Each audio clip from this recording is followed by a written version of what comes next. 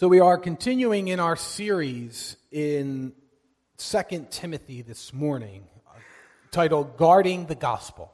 And we come to 2 Timothy chapter 2, verses 14 to 19. This can be found beginning on page 995 in your Pew Bible.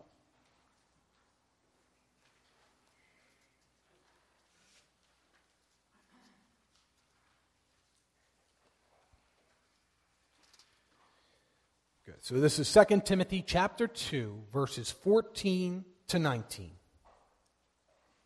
Hear now the eternal living Word of God.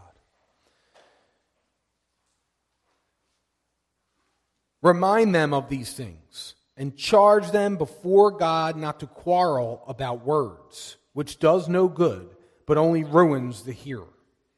Do your best to present yourself to God as one approved, a worker who has no need to be ashamed, rightly handling the word of truth.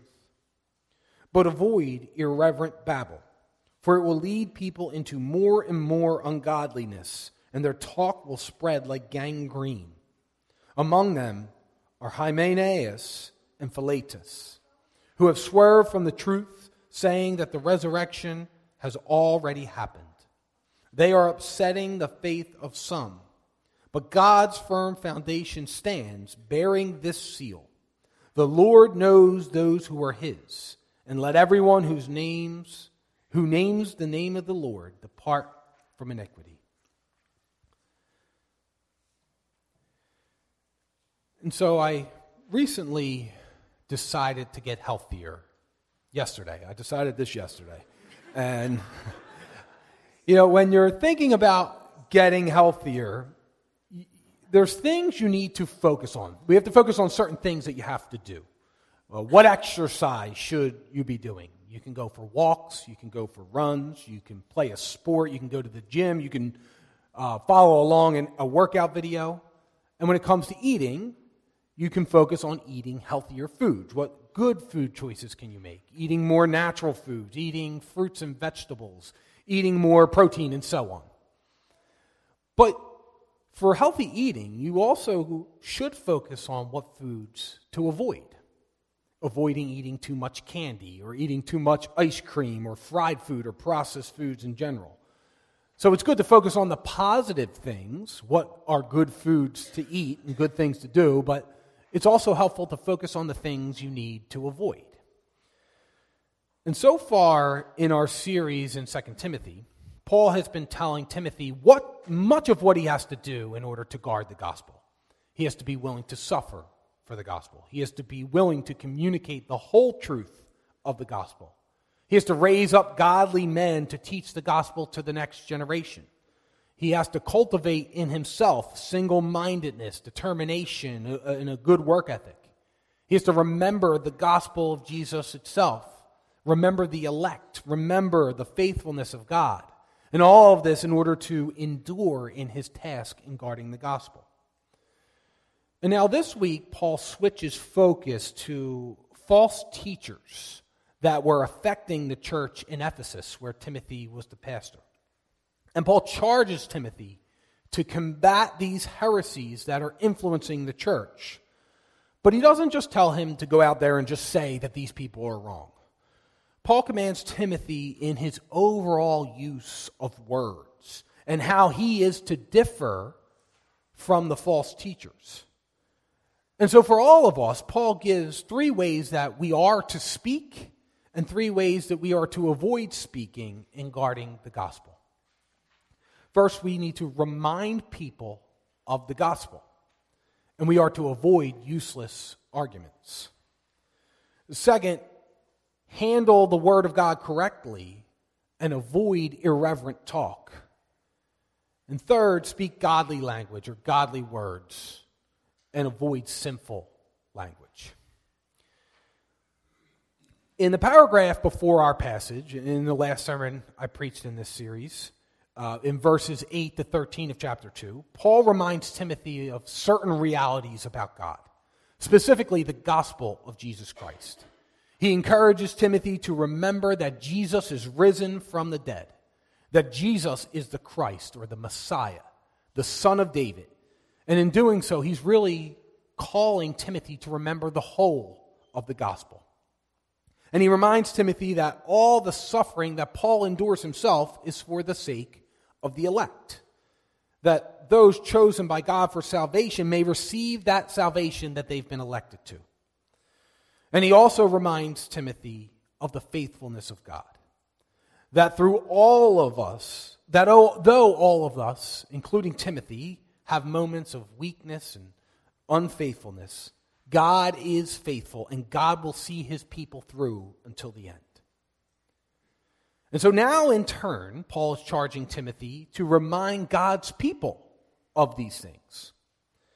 Paul writes in verse 14, "Remind them of these things, and charge them before God not to quarrel about words, which does no good, but only ruins the hearer." So Paul's main focus in this upcoming passage, in these verses we have today, is the false teachers that were affecting the church in Ephesus. He covers them much more in 1 Timothy, but now he addresses them briefly here. And he's telling Timothy how he can counter them. And that begins with Timothy reminding the people in Ephesus of the truth of Jesus Christ. Remind the people about the resurrection of Jesus and about the future resurrection of believers to come. Remind the people that Jesus is the Christ. He is the fulfillment of the promises of the Old Testament, the promises made to Abraham, Moses, David, and all through the prophets.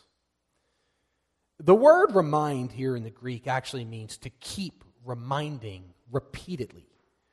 The truths of the gospel need to be taught over and over again. The fundamentals of the faith are to be restated frequently. And this is an act of guarding the gospel. And for Timothy, it's to protect his people from the false teachings that were circulating the church.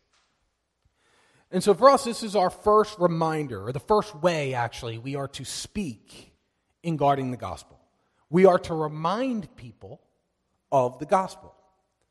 So last week, we were instructed by God's word to remember the gospel ourselves, to encourage us in suffering.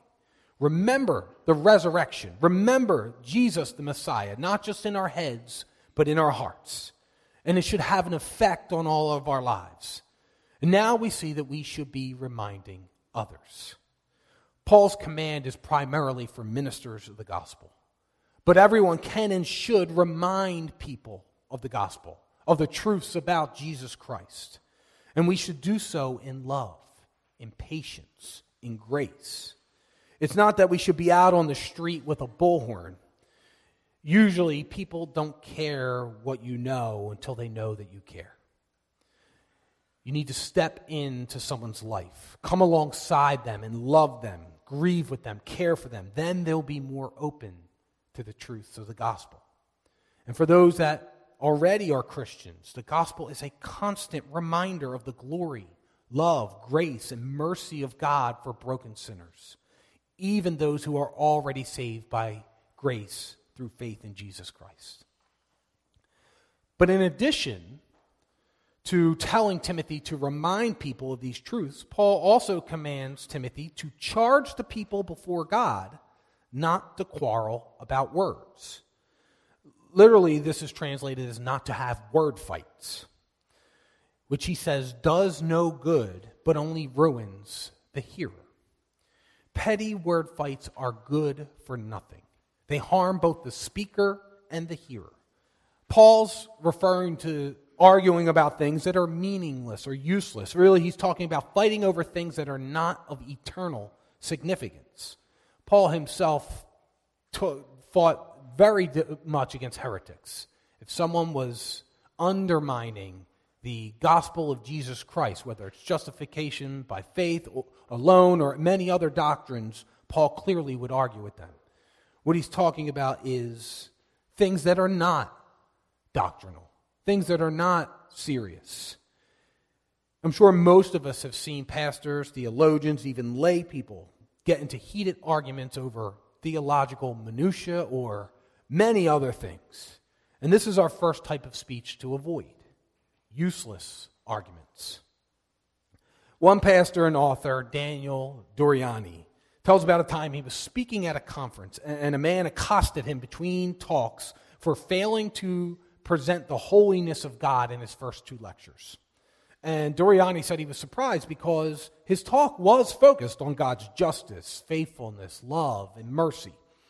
And he says they were talking past each other for a while until he guessed that this man had recently read a popular book on God's holiness.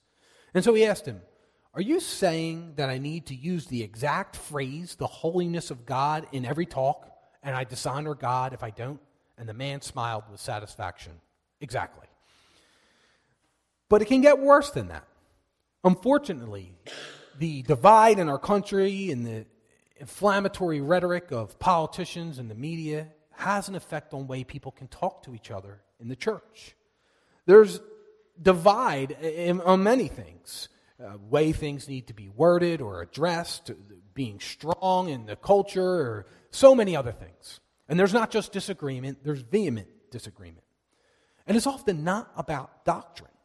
Nowadays, people in the church who completely agree on doctrine can get into heated arguments about other issues. And one thing a lot of people don't often realize is you can be correct in the facts that you're speaking about, but go about it in a completely the wrong way. You're not to be in someone's face yelling at them. You're not to treat them like they're stupid or be arrogant or condescending. All of these things are wrong.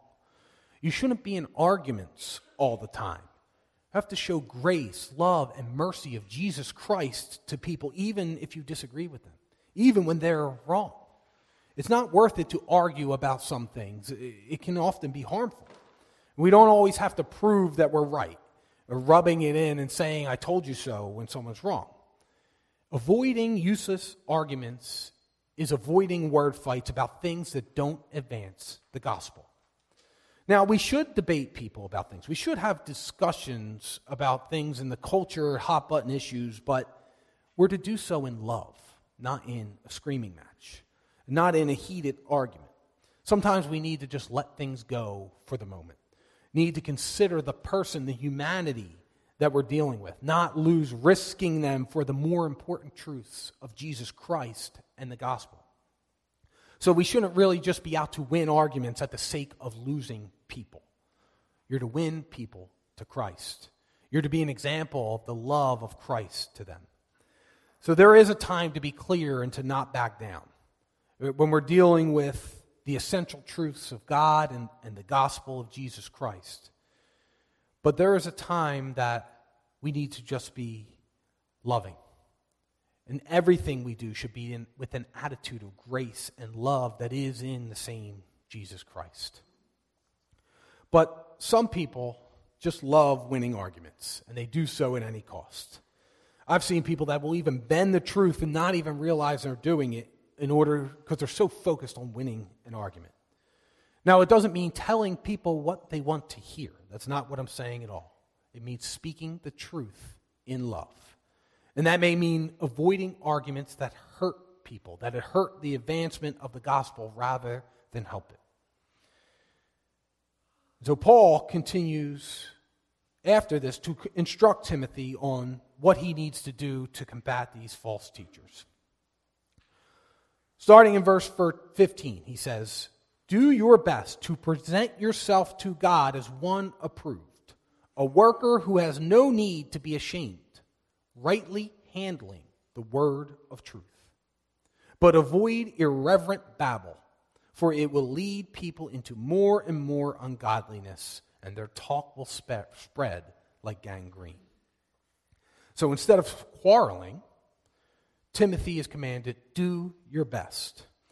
This is also translated as spare no effort. It means put your all into this. Timothy is to put every effort forward to present himself as one approved, a worker who has no need to be ashamed. And the way he is to do that is by rightly handling the word of truth. That is, the rightly handling the gospel and the word of God that is contained in.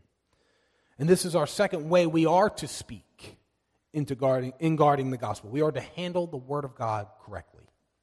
And really, this applies to anyone who teaches the Bible in any way, primarily pastors, preachers, but also elders, Bible study teachers, Sunday school teachers, parents teaching the Bible to their children. If you're teaching the Bible to someone, even if you're speaking about the Bible or the gospel, it must be done so rightly, correctly. Rightly handling comes from the Greek word ortho, or straight, where we get orthodoxy, orthopraxy.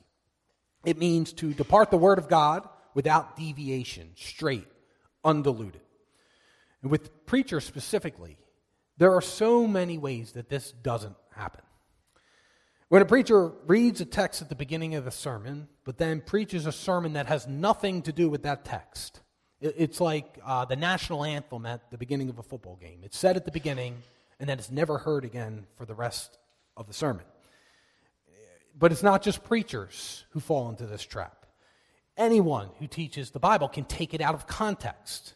You have to consider the sentences and paragraphs around the verse that you're dealing with. Or you can take it out of the historical context. Sadly, people will use the Bible to advance their own ideas. But ultimately, we're to do the work necessary to understand the text that we're preaching or teaching on properly, to communicate the Word of God rightly, correctly. We're to make an effort not to fall into the many errors of teaching the Bible or handling the Word of God that are common. But Paul follows this with a command of what Timothy should avoid. But avoid irreverent babble, for it will lead people into more and more ungodliness, and their talk will spread like gangrene. Paul's giving Timothy a blueprint of how not to be like the false teachers he's dealing with. Present yourself as a worker approved by God by rightly handling the word of truth, and avoid irreverent babble or godless chatter. Timothy's to avoid worthless, even profane talk that is devoid of Christ or the Spirit of Christ. The Christian faith is intertwined with verbal communication. How you speak and the words you use matter. Irreverent babble happens when someone is not concerned with honoring God in their speech. And Paul gives two reasons to avoid such talk. One reason is that it will lead to more and more ungodliness. The ungodly talk will increase ungodly behavior. Ungodliness in speech leads to ungodliness in thought and action. And by going down this path, the ungodly speakers will increase. They will become more and more involved in ungodliness in their life. And another reason is that it will spread like gangrene. The irreverent babble of the false teachers doesn't only affect them, it will spread like an infectious disease.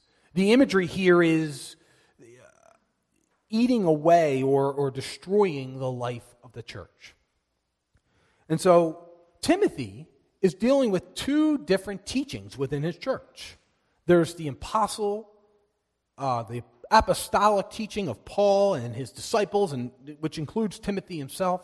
And then there's those that are teaching something different concerning Jesus. And Paul is warning that the false teaching isn't stagnant. It actually spreads like a disease. And so anyone who is teaching the Word of God, it's crucial it's handled rightly. Our words matter. And especially as teachers of the Word of God, but also as Christians. The task of guarding the gospel is primarily about the words you use. There are words of life. The words of the gospel of Jesus Christ. Sound, straightforward teaching of the gospel. And the Word of God, this is healthy and true. But there's false, deceptive, ungodly teaching that is an infection, and it will spread increasing ungodliness throughout the church. And the remedy for this is teachers rightly handling the Word of God. The Holy Spirit works through the truth of God's Word in the hearts of His people. He works through godly teachers of the Bible and the gospel. This is how you fight against heresy, by teaching the truth. Day in and day out, consistently speaking the truth about Jesus Christ in love.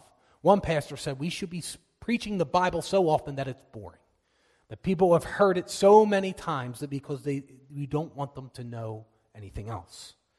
And this is how we are to guard the gospel from infectious spread of false teachings.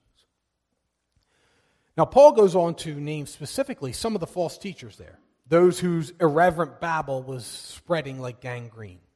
He says in verse 17, among them are Hymenaeus and Philetus, who have swerved from the truth, saying that the resurrection has already happened. They are upsetting the faith of some. And so the interesting thing about these two men, it says, they swerved from the faith. They went in a different direction. They had the truth, and they started teaching something else. And unfortunately, this is pretty common throughout church history. People who once were teaching the truth of God's word, the gospel of Jesus Christ, going in a different direction, becoming apostates. And it happens usually through a gradual process where these teachers go further and further from the truth of the gospel in their teaching. And eventually it comes to the point that what they're teaching is unrecognizable from what they once believed. And Paul mentions the specific heresy of Hymenaeus and Philetus. They were saying that the resurrection has already happened.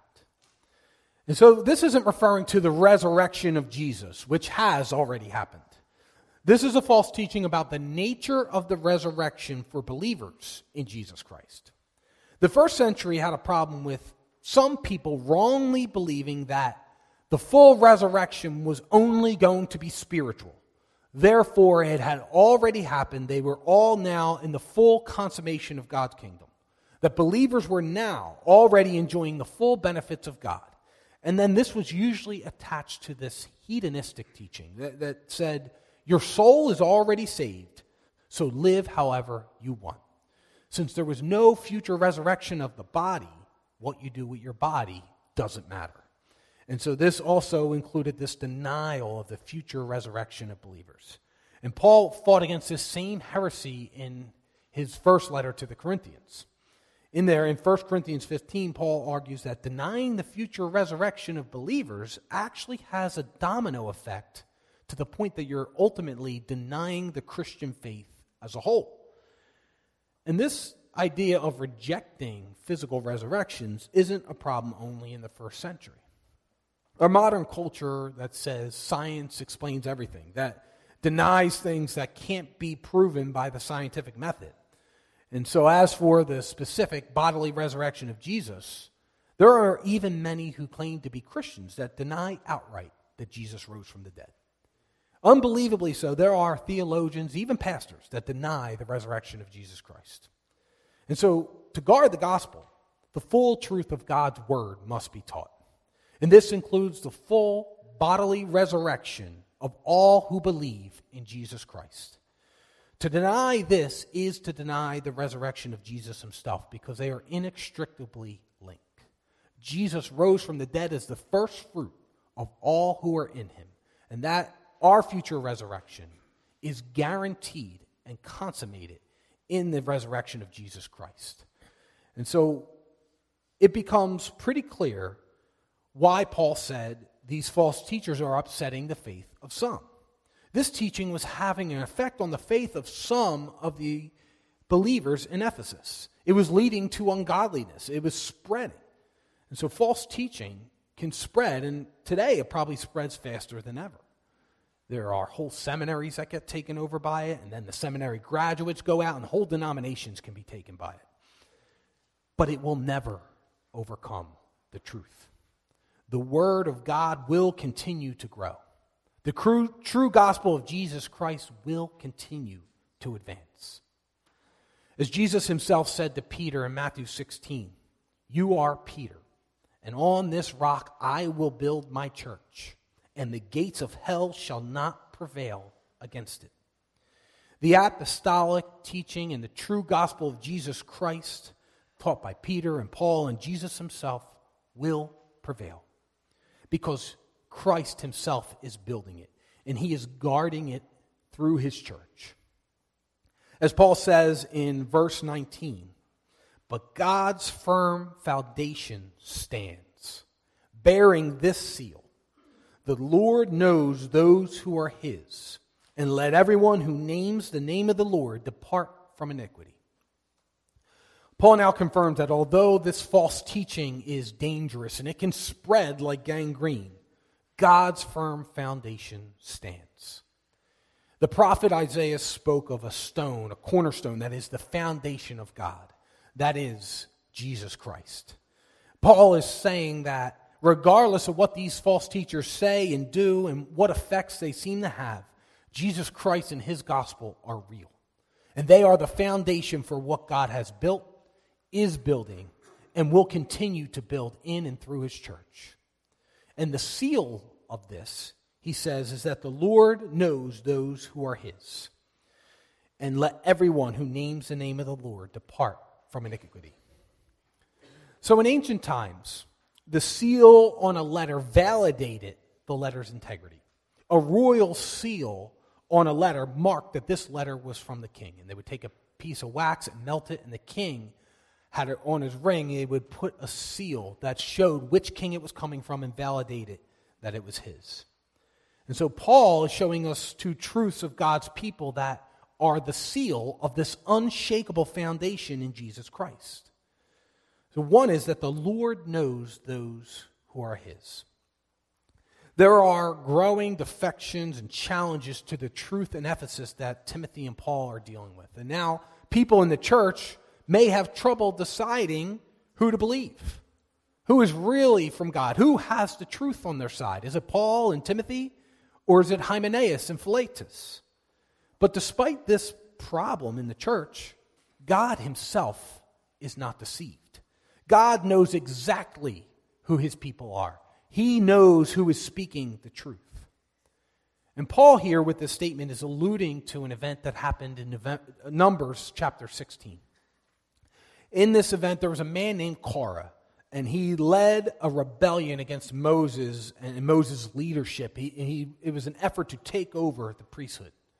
And the rebellious leaders said to Moses and Aaron, "You've gone too far, for all in the congregation are holy, every one of them, and the Lord is among them. Why then do you exalt yourselves above the assembly of the Lord?" Then Moses fell down on his face before God, and he said to Korah and the leadership of the rebellion, "In the morning the Lord will show who is his and who is holy, and will bring them near to him." And God's response was to destroy Korah and those who were with him, confirming the leadership of Moses. Paul's point is that just as God had confirmed Moses was his chosen leader, and that those opposing him were ultimately opposing God, God will do the same with those who oppose Timothy in Ephesus. Timothy needs to remain true to the gospel and the word of God, and not fear false teachers or even the reactions of the people. But another truth he gives about the seal of God's people is, let everyone who names the name of the Lord depart from iniquity. At that moment of truth in Numbers 16, when the Lord destroyed Korah and the rebellion, he ordered Moses and the rest of the congregation to distance themselves from the tents of Korah and the others. And so then after Moses prophesied, the earth split apart like a great mouth and swallowed their tents and their livestock and their family, every trace of them. And so the Lord validated that he knows who are his. And those who are his chosen leaders are known by God himself. And so in here we see this duty of God's people, those that have been chosen by God, to separate ourselves from iniquity. Paul wants Timothy to separate not only from the false teachers, but from their practices, even the words that they're speaking.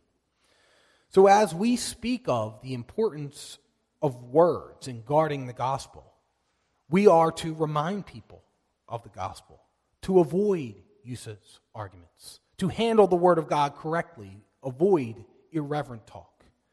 And now our third way to speak and to avoid speaking is to speak godly language and to avoid sinful language.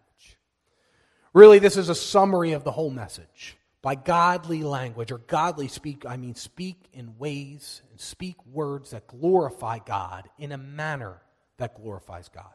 Speak the truth of the gospel, the truth of Jesus Christ. Avoid arguments over other things.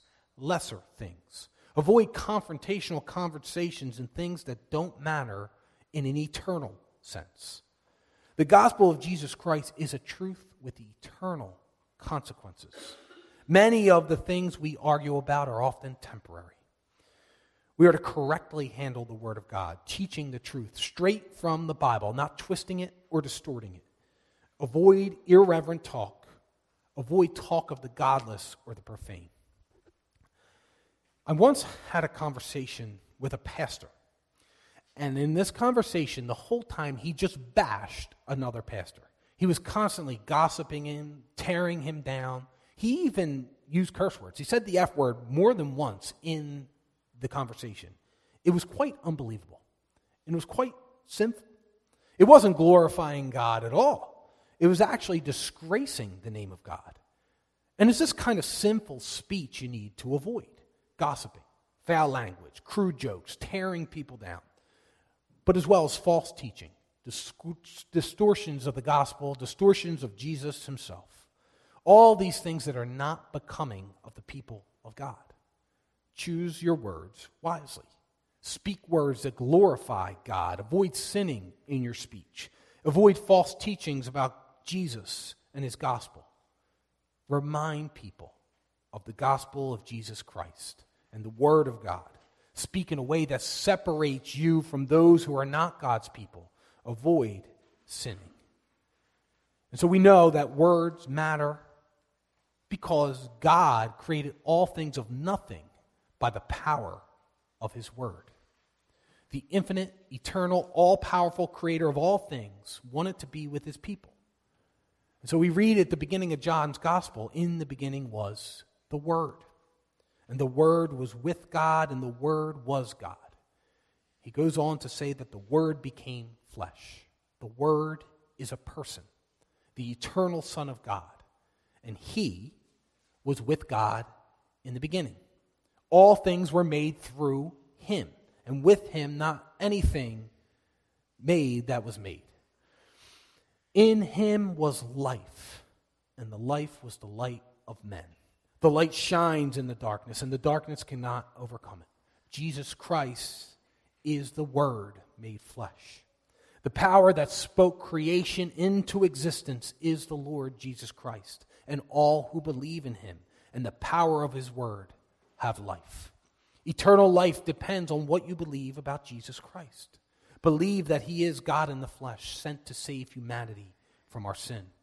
That he lived the perfect life you could never live, died the death you can deserve. He rose from the grave, solidifying his defeat of death, confirming that life exists in him. These words matter more than any other words.